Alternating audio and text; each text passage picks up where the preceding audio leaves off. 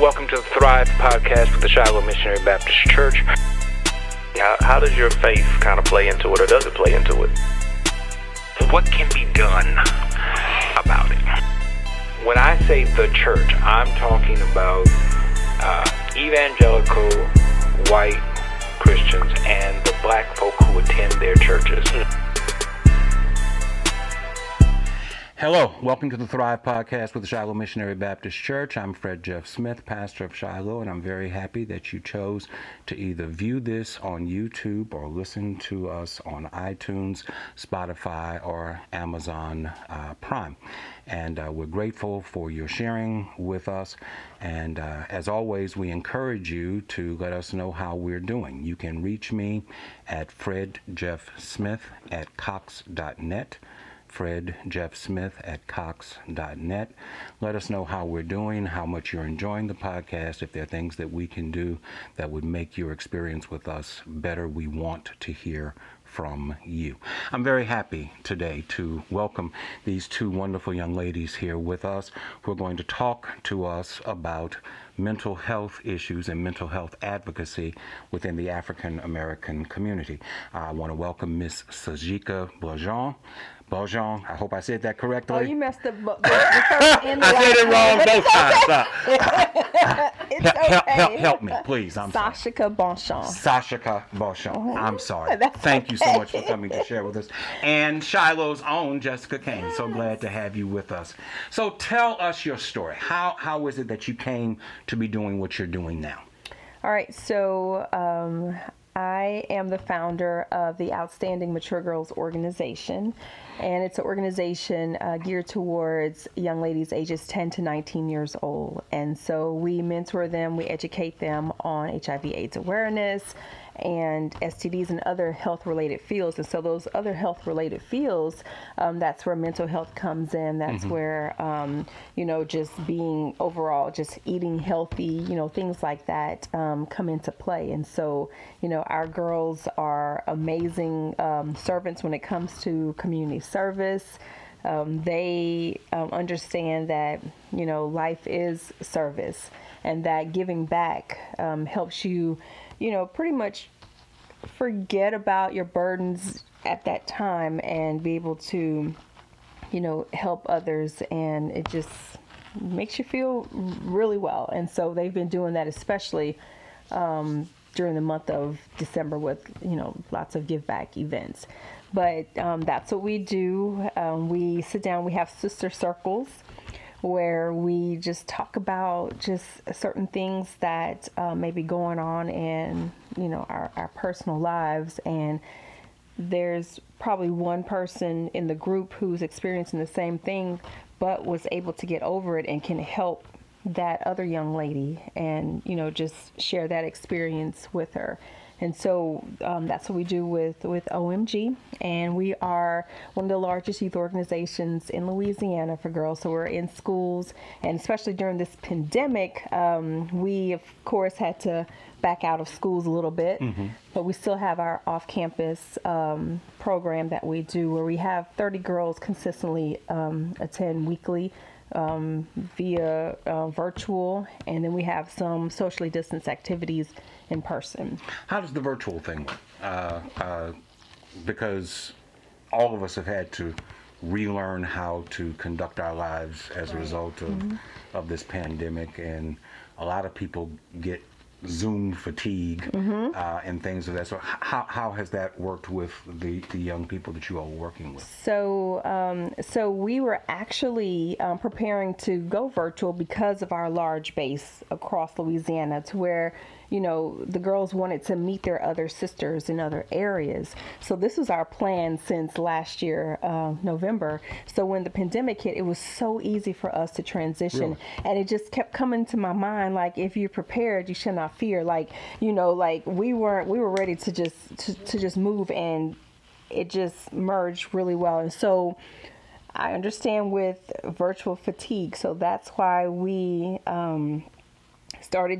we took our first chance of doing our first outdoor activity, which was hiking, because just during the pandemic, you just hear about these mental breakdowns people were having, not being able to be around each other. And so the first thing I thought about was something in nature for us to do. So we did a bike ride. So we did a bike ride around Greenwood Park, and then we did a hike.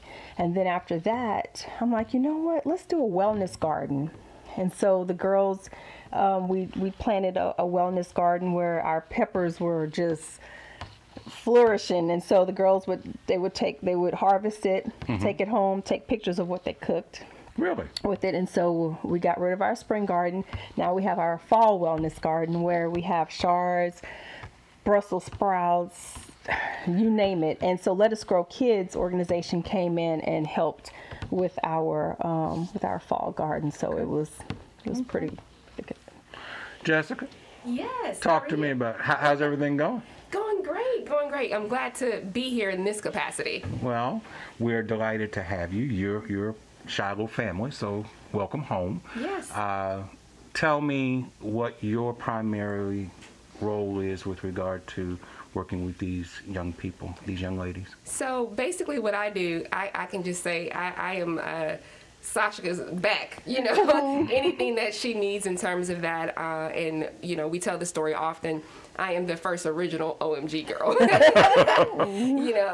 Sashika and I, we met, she hired me to do a teen talk show back in 2001. Okay. And when we did that in 2001, the girls pretty much started to connect and do things for Our Lady of the Lake Children's Hospital and other community organizations. And we started to, be like, oh, the Word Up Girls is going here. We're doing this. We're doing that. That I still carry that mission within me because I know what she started within me. And I can say, honestly, be who I am now if it wasn't the pillars of support that I had around me, such as Sashika, to, really take in being a young lady and how to be a young lady with leadership, with set skills to not only for myself, but now I have a daughter that's 15 and grow her with the same type backing. So we do that without Outstanding Mature Girls and now have Taking Our Health Black.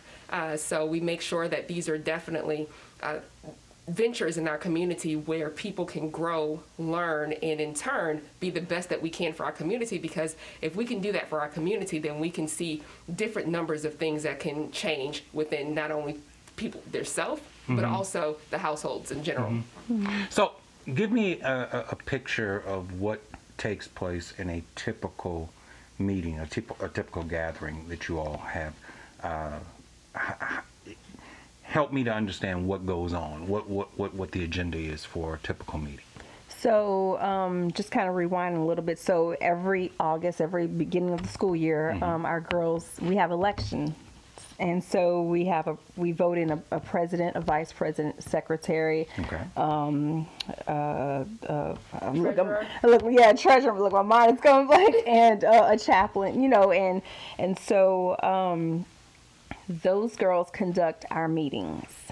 So when they come in, the secretary, she makes sure the roll is passed around, take notes.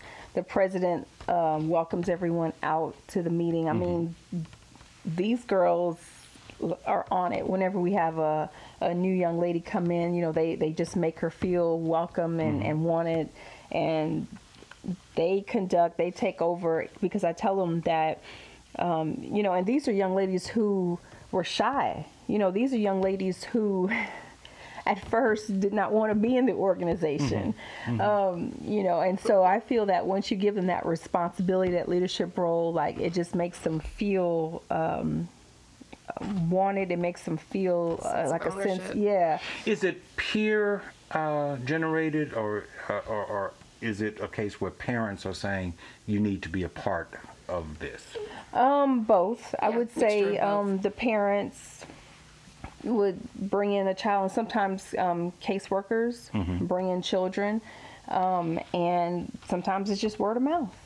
And we started off initially as a conference, and so our conference started off with like 75 girls, and then just last year we had over 1,000 young ladies. Like it just grew from from then on. Okay. And so just in my email, and I have to respond back to them, I saw it yesterday, there was a mom that reached out from the conference. Now, keep in mind, we had a virtual conference this year. We didn't have an in-person conference. Right.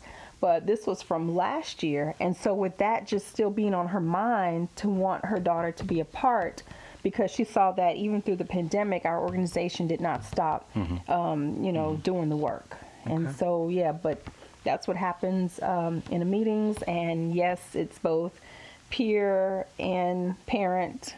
It's a good mixture. So, yeah. That's good. 10 to 19, that's a rather large range in ages. And I would doubt if a 19-year-old feels like they have much in common with a 10-year-old. So how does that work itself out? Okay, so we have that question asked to us a lot. And our young ladies, the older girls, become, we call them our sister's keeper. And so we tell them that they have to set the example for our young girls. Now, we've had situations early on in our organization where, 10-year-olds will come in and we'll have older girls, and the example set was not what was up, like it's not what's up. And so, we'd have to tell these older girls that you're setting an example for these younger girls to follow. Like, you cannot, you have to lead by example, and you can't behave that way, you can't dress that way, you can't, this, that, and the other. And so, so we started something called the OMG way. And so the OMG way is, you have to, just carry yourself, just respectfully in the community, at home, with integrity, because we can't see you. So we're not always Right. in your house. And so, and just, at school. And so, with that, we've had where some girls started at age 10 and now they're in 9th grade. And so they've become leaders. And so, and then they give back to the 10-year-olds. They tell them, how, hey, it's going to get better. I know your mom probably pushed you, in here to be a part of the organization. And it works. Like we said, our motto is a club that works. Like, it works with the 10 and the 19. Now, there are activities that we may do where we separate them. But other than that, like, it works. Do the 19-year-olds graduate, to use the best term that comes to mind, into sponsors or Yes. consultants to the group and things of that sort? Exactly. They're a part of our advisory board. Okay. And so my daughter is one of those, because she started when she was 12 and now Okay. she's 20. All right. And so we have quite a few college girls who are part of that particular board, where they, hey, this is what I feel, could have worked better for us back in the day. That may work even better for the girls now. And so, I listen to them and we just make it work. How does the school system help, or does the school system have a role to play in what you all are doing? Yes. In the schools, look, I'm sorry. In the schools, we normally deal with the counselors in the schools, and they would hand select young ladies who would be a part of our organization. Sometimes it will be young ladies who may need that extra push, and sometimes it's just a young lady who may not have any other siblings, and this is something good for her, like a sisterhood to be a part of. So you have a mixed variety of young ladies. But yes, in the schools that we attend, the principal is very supportive, the counselors are very supportive, and the parents are. Good.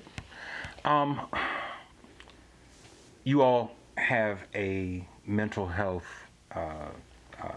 role that you all are trying to move into, or are moving into. I shouldn't say trying to. You're moving into. Help me to understand. I think I have my own notion, but I want to hear your thoughts. What are the unique mental health issues that affect African Americans as opposed to the public at large, and African American young people specifically? Help me to get a picture of what the mental health issues might be that are specific to the African American young person. It is definitely a stigma within our culture that mental health, and we talk about this sometimes. If you think about, if you take it back to, let's just say, I'm not going to call anybody family members out, but if you think about a family member and you ask an older adult, what's wrong with that family member? Oh, they just have bad nerves. It's never an actual diagnosis of what's taking place with that person. And I think that's a large part of the Black community not necessarily adapting to getting help mentally. And it's important, and with our cause, with Taking Our Health Black, it's a wholeness. It's a whole of your mental health, your spiritual health, your physical health. And if right now what we're seeing in terms of the mental health within the African American community, suicide rates are higher and it's starting at a younger age. Also, people are not necessarily taking counseling seriously, or going to counseling, or seeing that counseling is not necessarily a need. It's more of, and don't get me wrong, I am, and as Reverend Smith has said earlier, I am a member of Shiloh, but we tend to, in our Black community, we can pray about it, but we can't seek help about it. And those two things go hand in hand. And I think those are barriers that we're trying to break down within our community. Just like you take medicine for Tylenol, take medicine such as Tylenol for a headache, or you have the flu and you take medicine. Sometimes there are times where you may need medicine for a mental health issue. So bringing in counselors who look like us to the forefront to be able to adapt to our community and let them know, hey, it's okay to come and sit with me and not lay out on my couch like you may have heard and stuff like that. Understand the how you can better yourself and better your children as well, because as we know with mental health, this is sometimes a trait that goes on for generations. So if we're able to help this generation of understanding that, hey, if you're seeing certain signs, it's okay to go get help, and it's okay to tell someone you're getting help, because you may be helping the next person or another family member reach their Taking Their Health Black and the wholeness of their health. You started off by mentioning the mythology that exists around mental health issues. I imagine that there is some pushback that comes from family members when you're able to identify a mental health issue that might need to be investigated, that might need to be counseled through, and people are saying, what you saying about my child? Exactly. and defenses come up. Yes. How do you overcome those? I can answer that real quick. So, yes. So whenever we bring in a young mental health counselor, so I bring in someone who may probably just be 3 to 4 years, older than some of our older girls, and I let the parents know, hey, we're doing a sister circle today. We have someone coming in just to kind of talk about our feelings. And so I see who will attend and who may not. And, that's how we kind of, get it out there. And then, the girls are expressing themselves. And even whenever my daughter was a part of the sister circle, I would leave the room. I wouldn't even be in there because I'm like, yeah, you can go ahead and talk about me. Don't go ahead, because you got to get it all out. And so, those circles are very powerful for our young ladies. And yeah, you may have some pushback, but for the most part. Well, my contention has always been that there's no such thing as normal. Normal Right. is different depending upon your own personal background and experience. I used to hear people say when I was coming up, you have to behave normal. Well, normal is a subjective thing.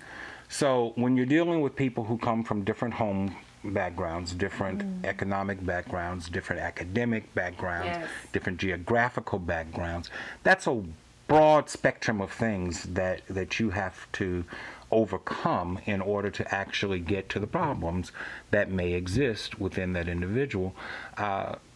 When the counselors come in, is the opportunity given for these individuals to have more one-on-one personal relationships And that's Yes. the with goal. these Yeah. counselors? Yes. The goal it is is. to make sure that we're not leaving anybody behind. And it's also to put pressure on community leaders to let your community know about the free services that's available, and connecting those two. So just like with Outstanding Mature Girls, if a counselor comes in and sees a need, we want to make sure that need is met beyond just, meeting within that group. And the same as far as like when we're, talking to different organizations, making sure that need is met beyond just, if we're sitting here and we're talking, we lay out what the steps are, and then now it's time for the opportunity to make sure that those steps are implemented.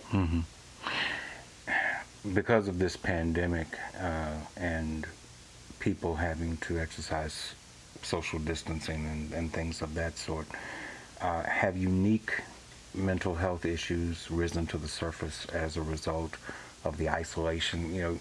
I watch these news programs and they talk about the problems that some people have because they're isolated, and I'm not talking about sick people who are left to die alone. That's obviously a problem. But just the idea, I don't have a problem being by myself. I'm pretty good with it. But there are some people who want to interact with other people, and the fact that they can't causes issues. Yes, ma'am. So we've had that come up, and with that coming up, we started doing assessments with our girls during the pandemic because at the club meetings, we would say, check on your sister, your sister's keeper, your sister that's not here, go check on her. But when a parent approached me about her daughter, she's like, Ms. Sashka, I don't know what's going on. Like, she's depressed now. I took her to the counselor. Like, she's on meds and this, that, and the other. So I said, I'm coming out. So I went over, to the house. We met outside.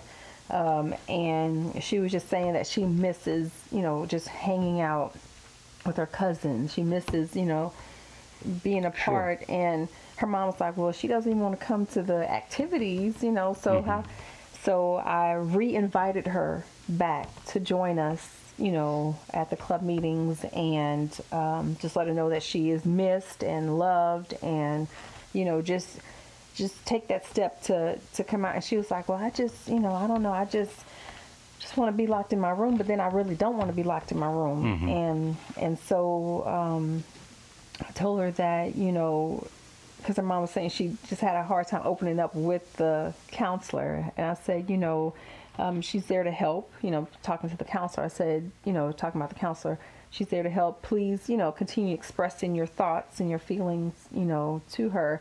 But also in return, come on back and see what we can do with our socially distanced activities that you can be a part of. So she was there when we planted the garden. She was there whenever we just went to the park. We just went to the park.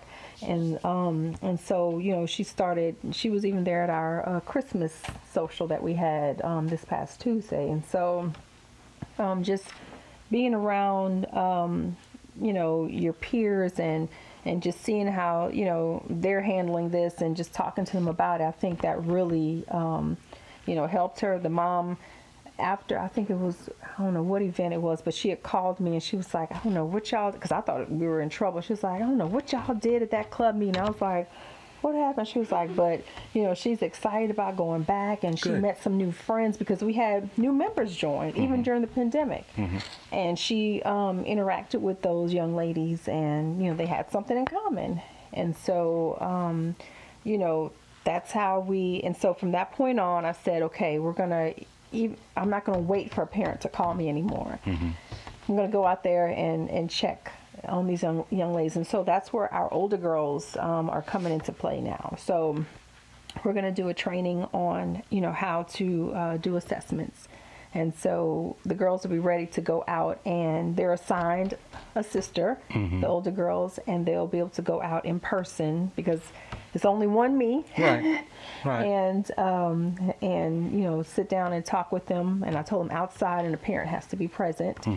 And just see where the need is and what's going on with them, and how can we help them, and also give them some resources that we can refer them to as well. So that's how. It's great in terms of the youth and the parents. And that's where making sure that we're trying to catch all areas, because with the parents, like you said, some people are high functioning. And if you're high functioning, when you're at work for 40 hours a week or more, you may not necessarily realize the things that mental health issues that may arise because you're always under pressure. You're going. And when life slows down and now you're working from home, now you're on Zoom meetings, now your kids are virtual, you start realizing you have different, certain things are starting to hit you. You're not high functioning anymore. So maybe your attention span is not where it used to be. Maybe you realizing thoughts that you used to be able to push to the side, and now they're more present because you have more time to think about those thoughts.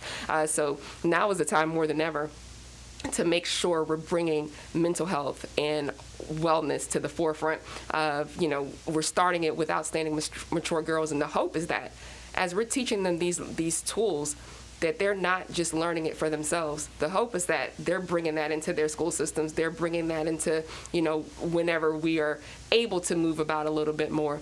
The student she was just talking about can now teach those same life skills to her cousins once they start coming back together. And also being a resource for the parents, for those who, you're developing more unhealthy trends now sometimes. We're home, so we're snacking a little bit more. We're putting on a little bit more weight. And with that comes insecurity. So it's a whole lot of things that's packed into one that we're trying to take off layer by layer in order to make sure that everyone is able and capable of meeting their best self. Well, one of the things that I wanted to ask you all about has to do with how young people handle stress and pressure. The stereotypical thing is we don't want them to do drugs and we don't want them to drink and stuff like that. But my personal experience is I never did drugs, never drank. I ate. When you can look at me and tell, when I'm under stress, I eat. I'm a binge eater. And whereas everybody would say, well, don't drink, don't smoke, don't do drugs. Here, baby, have another piece of cake. Right. I ain't going to tell nobody if you eat another piece of pie. And so there are enablers to help you with such things as food and perhaps other things that don't immediately come to my mind. How do you all assess that kind of thing? How do you identify when it's not the stereotypical vice that everybody says don't do, but it's something that people say, oh, baby, another piece of cake ain't going to hurt you? Speak to that for me, please. It's looking for things that are, your child. Right. Nobody knows their child better than a parent. And not looking for, like you said, you tend to look for, especially with teenagers, you're looking for the common signs of, are they taking, pills now, or are they, drinking? But the most thing that is coming about with youth is they're cutting, and you may not ever see it. Describe cutting. Help me to understand. Cutting, basically, with some youth, and even as adults, that putting pain in another area takes pain away from the mental stress and anxiety that they may have. So some people may put rubber bands around their arm and pop them because it's helping, keep their mental anxieties down. They also may cut, just as some people may eat to relieve their stress. Some people may cut to relieve their stress. So it's so many different signs. Now by cut, you mean they take a knife and they actually... Well, razor. Razor, on their wrists. Common areas of the back of the wrist, the forearm, that you can look for, and they are, if you ask them, hey, what happened? Oh, I scratched myself, but there's only so many times you can scratch yourself in, different areas. And I think that, parents are completely under stress right now. If you're a parent and you have multiple kids at home, even one can do it. I have a 15-year-old at home that is virtual. But if you have multiple kids at home that's virtual, or even going to the school system, that's a stress alone. Then you have work. That's a stress. And if you're like so many within this community, you've been laid off. So now you have financial issues taking place. So it's not that you're abandoning your child or abandoning their need. It's just that you're not noticing sometimes because there's so much things going on. So you may not notice that John is eating a little bit more or sleeping John used to be the typical child that would get up at 5 a.m, play and do all kind of things. And now he's sleeping until 1 or 2 o'clock, and get up for a little bit and go back to sleep. Or, they're hiding behind the mask of social media right now. And I can tell any parent, I know it's hard to keep your kids off of social media, but statistically speaking, social media is what the common cause of bullying and what leads to most students' suicide attempts. So that's one area that you can eliminate, and your kids will be very mad at you, but it will help in the long run in terms of making sure they stay healthy mentally, and if you're healthy mentally, and that's secondary, because my belief is if you're healthy spiritually, everything else will fall in line. But if you're healthy spiritually, healthy mentally, then you can also be healthy physically. So just to talk about the suicide, what Jess was talking about. So we Have a Heart Foundation. We did the 13-minute challenge. That's whenever we went to the park that day, and we just talked about suicide and bullying because we have a close relationship with Have a Heart Foundation because one of our little girls, her brother, took his life, and he was always a part of OMG, the conference. His mom is one of our facilitators. She's a really good friend of mine, and so that's near and dear to us. And we're always talking about it. We even did the 13-minute challenge whenever we went for the hike. So we're always just in support of mental health awareness, but just bringing that to the forefront, talking about suicide and looking for the signs, and hearing the girls talk about their own, situations with mental health and what they do to help themselves. And they were sharing this. We were at the park, and they were just outside sharing this, and what they do. They may meditate, listen to just relaxing music, and take deep breaths, and and most importantly, talk to someone. Talk to someone. And if they see someone, because I told them, I said, being rude and talking about people and teasing somebody, I said, that's overrated. I said, we gotta, if y'all see that, don't allow that to happen anymore. I said, you all are outstanding, mature girls. Step in, step in and say something, because if you don't say something, you are a part of that problem. And that's what happened to that young man. He was being bullied at school, and, I don't know if anybody had the chance to step in, and then just bring, and he took his life before school, one day, and, receiving that, I was crying like it was my own child because of the relationship, that I had with that, family, and that I do have, with that family. Well, part of the mythology is that Black folk don't kill themselves. That's a white person's disease. Exactly. Black folk don't do that. But that's certainly not true. Oh, the numbers have changed. Yes. Oh, yeah. And I imagine young people don't know what the numbers are historically. But people my age would not even think in terms of suicide as being a problem within the African American community. And yet what I'm hearing you all say is that it is a problem that you all have to confront with young people. It's definitely an issue with young people. And as adults, we have to take the lead in not always putting stuff under the rug. We want to hide these family secrets where there's somebody at some point that committed suicide, but the family's just not going to talk about it because it puts a blemish on the family. And same thing goes back to, when I think about my own family at times, a person they would have a mental break, but what it would look like to, a family who doesn't know anything about mental health sometimes, that would look like more so, oh, he had bad drugs that day. And from that point on, he hasn't been the same. No, guys, that's not what's happening here. So it's more so making sure that our families, you know, the Black community, we come from, you know, pillars of respecting our elders, you know, listening to the wisdom of our grandparents and our aunts and uncles. And now it's time to put that gauge up a little bit more and talk about things that we would never talk about.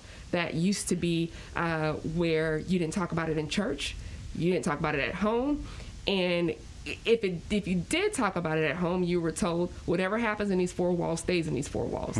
So now you're dealing with that stress all by yourself.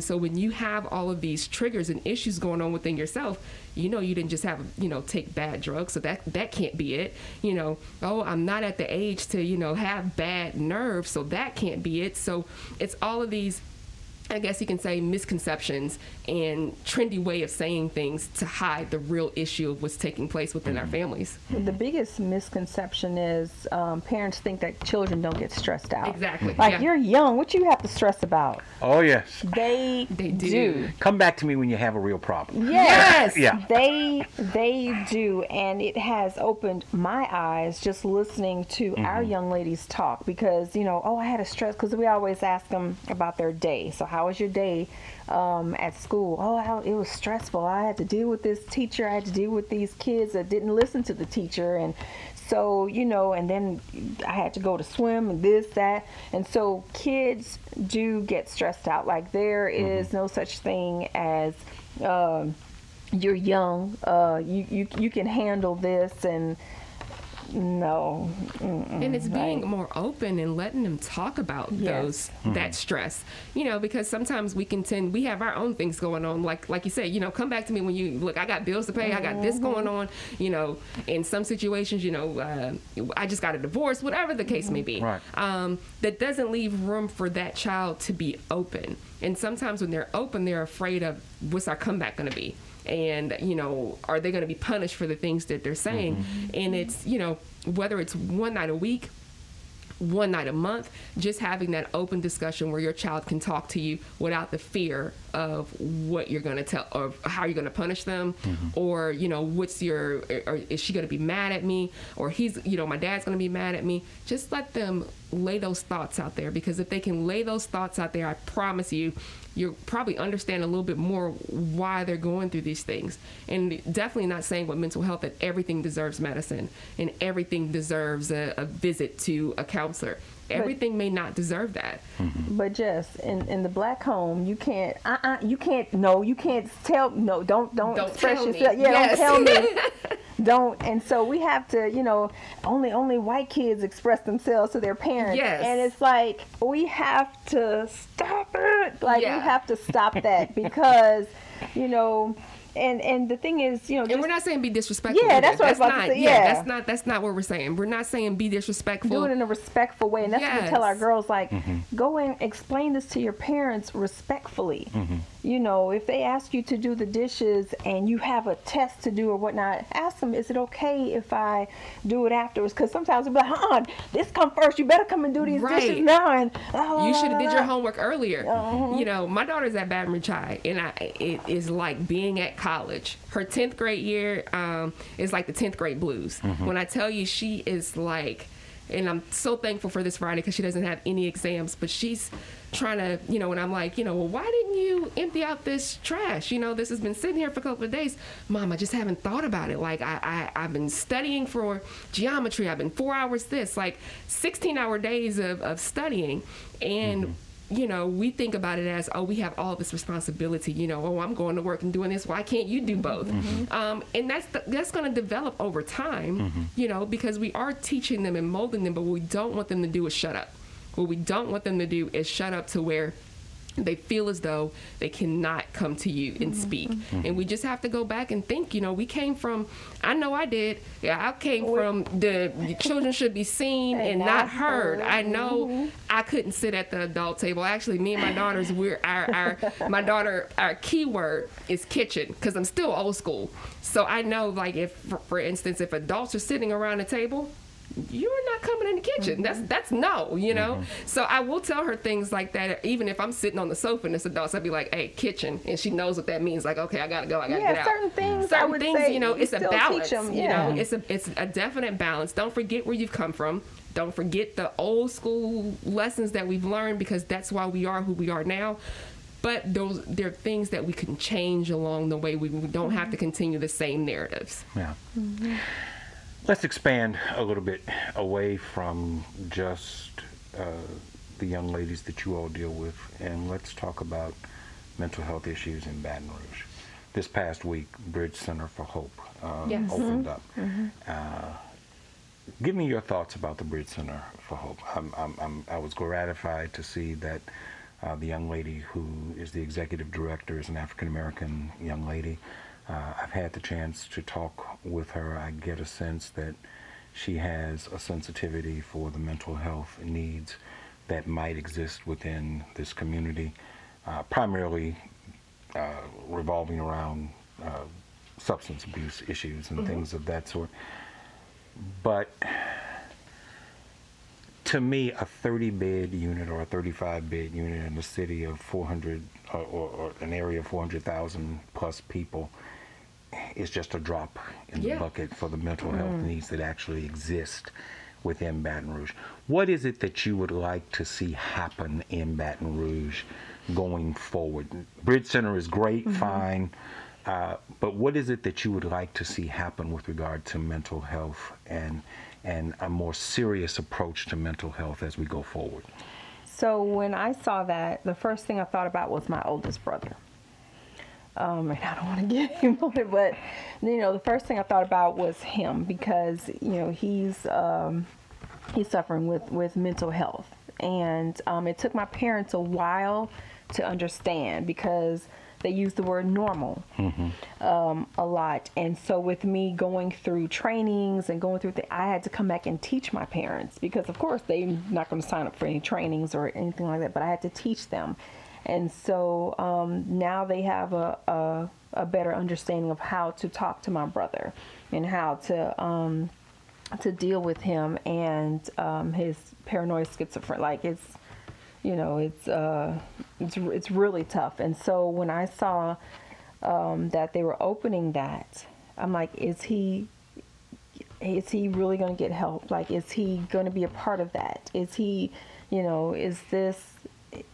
can he be in that 30? Can he? But, it just made me sad, because I'm like, he's going to miss out, because there are other people just like him that, who need it, and we'll get there, and I feel we just need more. I feel we need more hospitals, more clinics, more places to treat them and not lock them up in jail. Not just medicate them at certain facilities and let them tell you when it's time to go home, because my brother has done that. He's gone to several, and he'll call us like, man, I'm good. Like, I'm here, talking, treating them, and I'm just ready to go. Somebody come pick me up. And the thing is, it hurts you, because like, you don't want your family member to be, on that other side. And then you hear them, talking, with their senses, and you hear them, just back to the person that you knew them being. And it's like, my brother's okay now, but then back out and, not wanting to take medication, not wanting to do this. But it's like, I feel that, it needs to be a place where they're there for a long time, 6 months or whatnot, something that will help them, like, and just, help them to get back to, where they were, or at some point to where they're able to, because my parents are not going to be here forever to help take care of my brother. And it's like, is he going to be able to take it, or will he just be another statistic? Will he get locked up or whatnot? So, it's really tough to see that.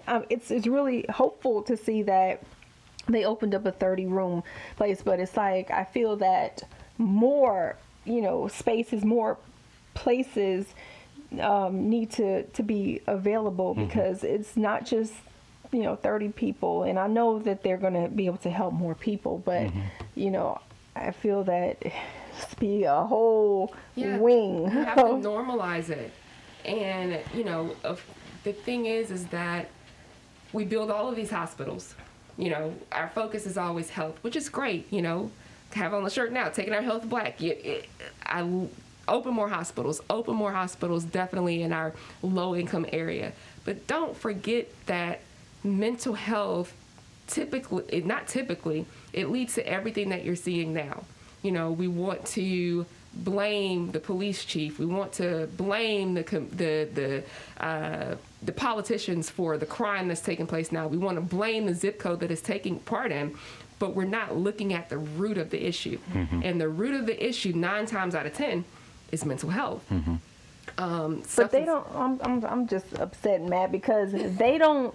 When it comes to going to court or whatnot, the first thing with a black person, they don't say, "Oh, let's check their mental health." But and I'm sorry, I'm not playing no race card or anything. But when it's a white person, they immediately let's check their mental health status. And that goes. You're good to play a race card here because race is it's an issue. Is a serious issue that has to do with this. Black folk don't get the same opportunities to explore mental health issues that white folk get. It's the truth. Just lay it out. It's a fact. It saddens me. It's great that we're working together to help, but why do I have to wear a shirt that says "Taking my health black"? Yes. Why do we have to do that? Why do we have to make sure that a spotlight is being placed on all the health discrepancies with black people? Why do we have to see all of the, COVID-19? It started out where, people at first is like, oh, it seemed like it ain't us this time, it's the other races. But what we don't realize, and it's some of it falls on us as an individual, but 60%, 70% more falls on with the cards that we're dealt.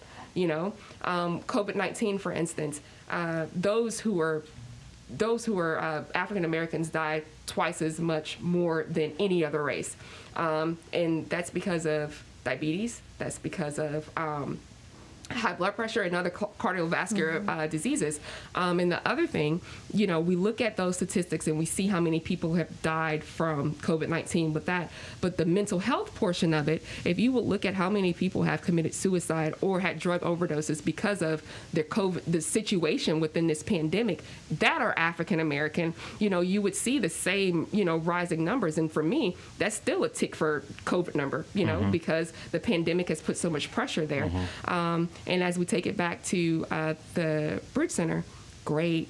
We got 40 beds, 35 to 40 beds. What else are we going to do? Like Sashika, she's told her story, her testimony in terms of her brother. We have to make sure that we're putting that on the forefront. I just feel like mental health is always the back. Mental health is always the back of it. People don't realize that mental health causes the robbery sometimes that's taking place. And it goes to the DA in terms of the DA taking a more stance on making sure that we're not, if someone commits a crime that goes to jail or goes to prison, what are the resources that are provided in terms of their mental health for when they go there and when they come out? And while they're being held before trial even takes exactly. place. And if you do, I'm a data person. And if we're looking at these statistics and, and I'm sure, the city of Baton Rouge data oriented as well, you're not only just seeing, people look at it as, oh, that this particular man comes from a crime family, but you know exactly what this family has dealt with because you see the numbers. You see what's taking place. So why are we allowing these trends to continue to take place? And that's why it's a passion for me. I will wear this shirt. I can wear it every day because everyone of every race, and taking our health black is not just about black people, banding together. Oh, it's another black movement. No, we need our allies to join us. Mm-hmm. We need the, white people, any of all races to come together and realize what's taking place in our communities, what's taking place in our health, what's taking place mentally, in order for us to do better as a whole. Because if you forget us and you let us drop off, there's a lot of things that's going to drop off too. You know, if you look at all the stuff we've invented, if you look at all the things that we've done, just keeping the economy moving. yes, keeping the economy moving. Part of the other problem, it's been my experience, is that mental health issues display themselves through substance abuse issues. Yeah. And it metastasizes, if I can use that term, with criminal justice problems. There is a robbery, there's domestic violence, there's an assault that takes place. And there are facilities here. Centacor comes to my mind. It's a facility that's near and dear to me because a close family member of mine had his life completely transformed because of Centacor. I'm grateful to them for that. But Centacor and groups like that have their hands tied if someone is caught up in the criminal justice system. Yeah. We can't take them until this matter has been resolved. So either the person stays in jail because nobody can pay their bail, or the family is saddled with having to deal with an issue that they are ill-equipped to deal with until the criminal justice system does its part, and then you hope that you can take the person from the criminal justice system into a mental health or substance abuse facility to try to get the person the medical help that they need. It seems to me that there needs to be a better relationship between these mental health facilities and the criminal justice system, in that you guys are advocates for mental health. Am I on the right track, or do I need to be corrected in what I'm thinking? There needs to be legislation behind it. You know, we put legislation behind everything else. You know, there needs to be legislation that protects those who suffer from mental health issues in terms of when they go into the court system. There needs to be law of how things should be followed. If we don't have anything set in stone and in front of us and made law, then nobody's going to do it, because not everybody has the heart. Some people are just there to collect the check. Some people are just there for the name or the fame. So we have to make sure that those who are able to create bills and legislation can create bills and legislation to protect those who are suffering from mental health within our communities. I feel that there is a stigma even for those who are suffering from mental health. For instance, for my brother, he doesn't think anything's wrong. So he doesn't want to take his medicine, and he does not want to go into a facility. Now, the only time he goes is if my parents call the coroner's office or whatnot, and they bring him. But, you know, he literally said, and this is him saying that, you know, that's for crazy people. And so, you know, trying to get someone with mental health issues to understand that, you know, it's get that word crazy out of your mind. But of course, that's what they've been labeled and stigmatized as. And so that, you know, this is going to help you and trying to get them to understand that there is something wrong. Even though they state that something wrong, you know, to us, like my sons are like terrified of their uncle, you know, because, you know, he'll come in and, you know, they stick close to, like if we go visit my parents, like they'll stick close to their dad and I. And so, you know, just getting them to understand that something is wrong and for them to break that stigma in their mind. But I know it's hard. And that's the thing. It's like for us, it's more so for us. It's not for your brother. It's for us, because those who are, and I've learned great things. Actually, she's a member here as well. Bracelet Williams, she's a licensed family and marriage counselor. And one thing that she talks about within those who are schizophrenic, that's a symptom of someone who's schizophrenic, is that they don't understand that there's something wrong. One of the symptoms is that as soon as they get well, they feel as though they don't need medicine. So it's for us to understand that about them.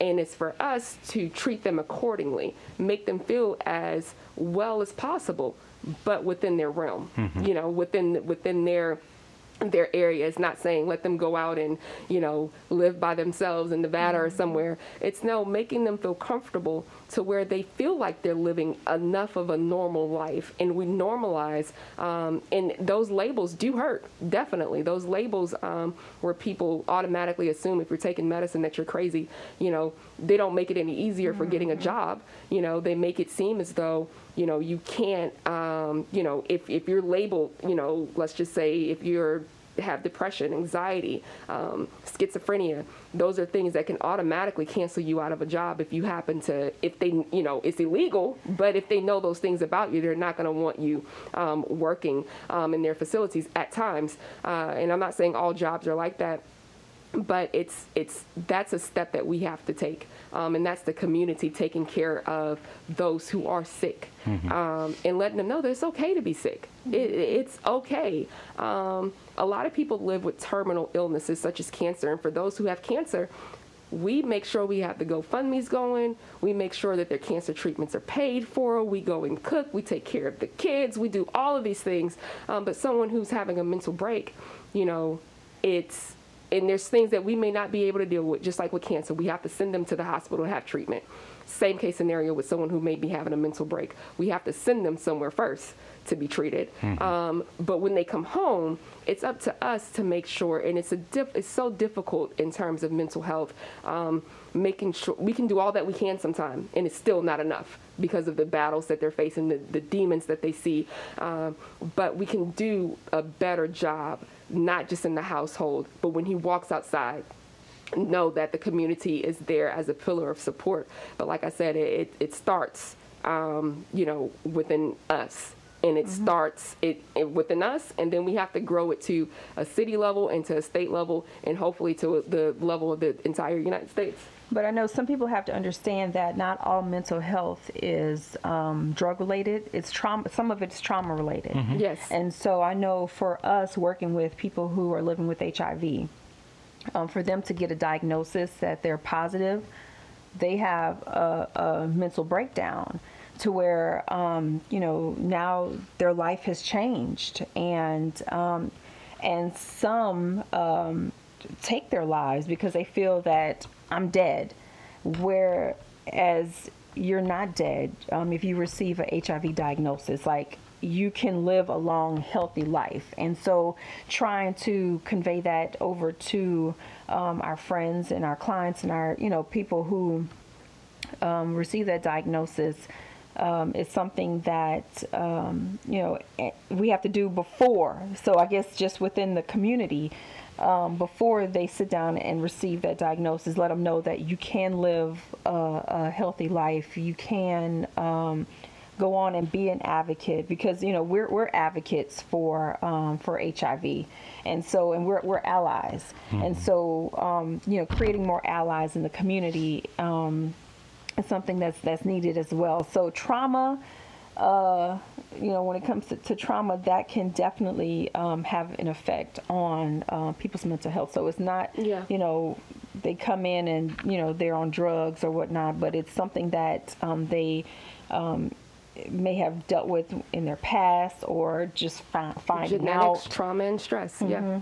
So just dealing with that as well. So yeah, it can be, you know, trauma induced. So Let's talk about the church and the church's role with regard to mental health issues. I serve as pastor of a church, and I'm always interested in learning how the church can be more impactful in the day-to-day life and issues that exist.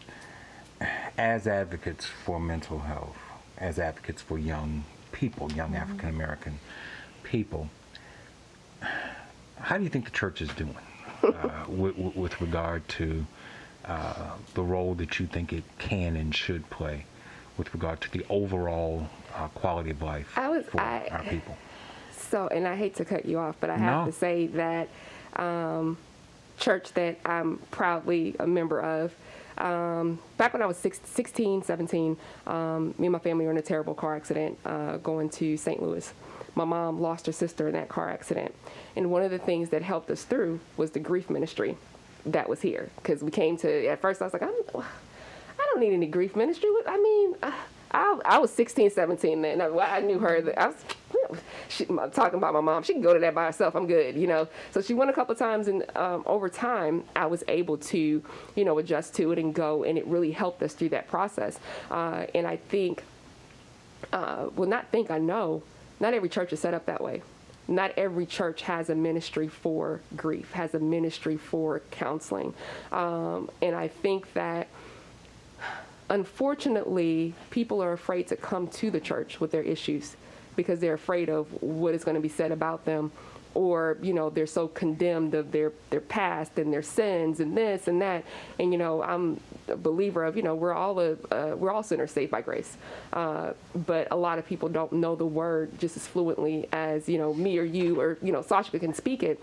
So I think the church has to do, as a whole, has to do a better job in terms of making sure people know that whoever you are, no matter who you are, it's still okay to come inside of the church doors. And it's still okay to come and have, you know, counsel with your pastor, and receive a spiritual word and a word about life in general, you know. And I think sometimes they think that, you know, they come into church, you know, I don't want to hear about the Bible. I don't want to hear about this. But it's baby steps. You know, you plant that seed, somebody's going to water it, it's going to grow. But letting them know that it's okay to come as you are. You know, a lot of the people who are suffering from mental health are within the gay and lesbian community. A lot of people who are suffering from mental health are drug addicts. A lot of people who are suffering from mental health are going through a divorce. You know, these are all the stigmas that have been placed in church of, you know, you're not welcome here. That's what they think. Mm-hmm. And it has to be known that, yeah, okay, you may have had an abortion, but you're still welcome here. You know, you may have gone through a divorce, or you may be gay, lesbian, what have you. You're still welcome. And I don't think they know that they're welcome. So that's I think that. Well, let's be honest. They aren't welcome in every church. Yeah. And so if we're going to be totally honest about it and bring it up, then let's acknowledge the fact that there are churches where people of certain belief systems, people of certain sexual orientation, people are not always universally welcome. They should be. Mm-hmm. If we represent Christ, and Christ represents universal love without limit and without restriction, then we're not being good disciples of Christ if we put limits and restrictions on who we welcome into our body. Mm-hmm. So I guess the question then becomes, how do you help us, the church, be who we say we are? Recognize the need to be who we say we are. Just pretty much just like accountability. I know, for example, my coworkers in the HIV field, and those who are positive, in their stories that they share, when they received their diagnosis, they went to their pastor, and, you know, they were pretty much shunned, you know, and, you know, it kind of turned their belief in a different direction too. So these are people who, you know, had strong faith and belief in God, and couldn't understand why a man of God would, you know, or a woman of God would turn them away and not accept, you know, their sexual preference, and not accept, you know, their diagnosis, thinking that they're dirty, and and just hearing my coworkers talk, and they were like, you know, yeah, my pastor thought I was dirty, and he didn't realize that they got a whole bunch of dirty people in the church. Right? They got a whole bunch of dirty people in the church. But we turn a blind eye and a deaf ear to what we want to turn a blind eye and a deaf ear to. We're hypocrites. But he suffered from mental health by that. Let the record show. It is because we're hypocrites. Yeah, but he suffered from mental health because of that. Yes. And it's something that he had to go seek counseling for and get out of that. And now, he's back in church, and he found a church that accepted him and his diagnosis, and and just he's thriving and just he's an amazing friend. So it's so it's hard because I'm Shiloh is my second church home. My first is in New Orleans, and coming from the background of women shouldn't be in the pulpit, women should not wear pants to go in the church, don't make too much of a joyful noise, it was so many different things that were more so, this wasn't Bible based, so to speak, and it took me to, not everybody is strong enough to dive deeper into the word and really find out for yourself what the word is actually saying. And, I have not gone to any theological schools or anything like that. But just the example of women shouldn't be in the pulpit, that was bothering me. Just, kept staying in my head, was bothering me. The only answer sometimes that you'll get from some churches is, I said what I said. That's the word. So my mom bought me a study Bible. And when I was reading through the study Bible, where it came to the point of the women not being in the pulpit, it wasn't because they couldn't preach the word. It was more so, and like I said, I haven't gone to theology school, so I'm not trying to preach any sermons, but it was more so because they were using that as to go against their husbands. They were using that pulpit for other reasons other than, speaking the word of God, from what I read within that. And that hit a light bulb for me in terms of, you have to go beyond the 15 to 20 minutes that you hear within the sermon. You have to study the word for yourself. You have to know it for yourself. And that's, like you said, how do we help you? We have to be fishers of men. We have to go out there and still be disciples, still, be the walls of the church outside of the church. And, plant those seeds of, I may not be able to get you to believe today, but I can bring you to a pastor, bring you to a deacon that can help you, set you on your way. And that's one thing that I know definitely I can do better at. I was president of the Young Adult Committee way back when, but those are things that I started to leave behind and started to more so focus on different things. But as you ask that question, those are things that we have to do more of as individuals, because pastors can't do it all by themselves. You won't know what's taking place in the street all the time. You're only one person. And so it's up to us to really be the light of the world, and not take that lightly, and help in situations where, Jesus wasn't sitting in church all the time. He was sitting with the worst of the worst. And that's what I was about to say. So I was thinking the pastors, church leaders, they need to be out there, because sometimes you may not have the same experience that I have. You may not have a family member who's suffering from mental health. You may not work in the field of HIV and AIDS. You may not, so it's just pretty much just educating yourself and pretty much forcing yourself to go out there and say, I am going to learn more about people living with HIV. I'm going to learn more about mental health. I am going to put myself, because prior to, my brother, suffering from mental health, I didn't, that wasn't something that I wanted to learn about or knew about, or like Jess said, you'll see be like, oh, that's Uncle Joe, that's such and such a little crazy uncle, like you wouldn't even, just. So now, there's terminology that I use differently now. Now there's more education that I know about people living with HIV, and those are just like things that I'm passionate about: youth, HIV, and mental health. So, but it took for that to happen, and so I would say to anybody out there, like, don't wait until you experience it. Go out there and educate yourself. and that way you're able to embrace those in mental health, HIV. And I think it would be helpful if more people in the church acknowledged that they don't know. Yes. Just say, I don't know. That's step one. And then step two, try to find out. Don't just leave it at, I don't know, because that's ignorance.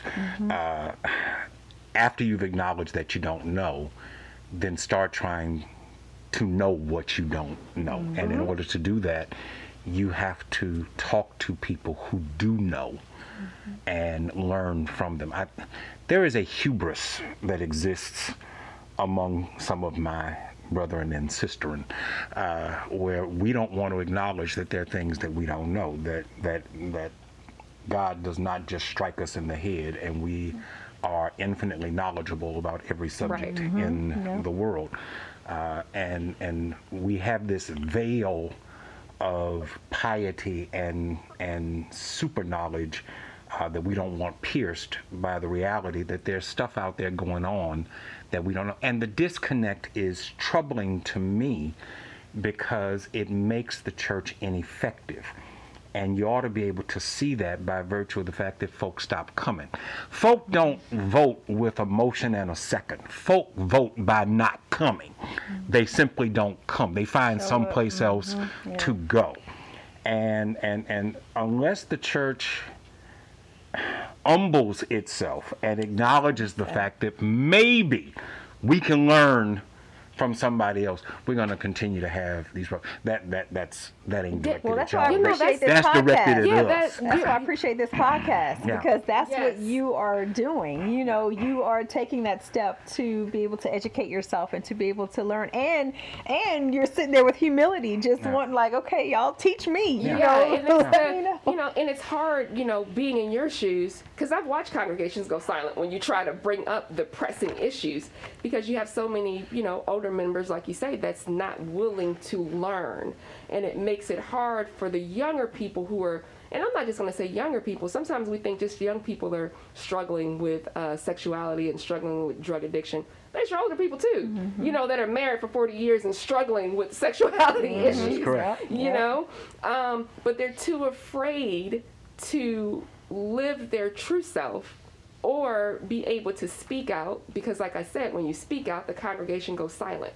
Congregation goes silent and they go, their separate ways, and in some cases they may gossip about what's taking place, or, and that may alienate you even more.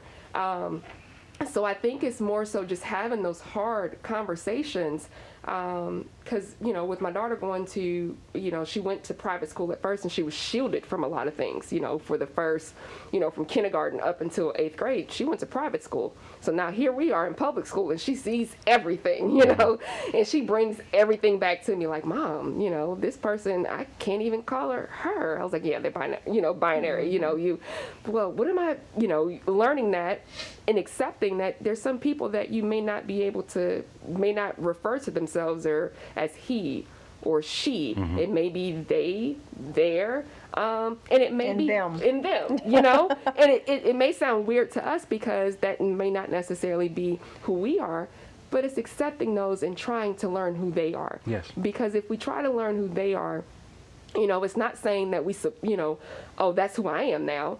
It's supporting who they want to be. And if we're able to do that, and it's not going to be an automatic cure for mental health, but it definitely will be a step towards bringing the numbers down in terms of your suicide rates, your anxiety. And yes, anxiety can be controlled by medication. Anxiety can also be controlled by actually listening, actually hearing what they're going through. Their depression, their depression may be, I go to this church every Sunday, but I can't be who I want to be. And I'm not saying do that in disrespectful manners, but just being able to be comfortable in the church that you were born and raised in and sitting in, I have truly enjoyed this conversation. I thank you all for taking the time to come and share your knowledge and your passion with us, and I hope that you all will come back again. Definitely. Really. Yeah, thank you for having us. Thank you all for viewing. Thank you all for listening. We'll be back again next time.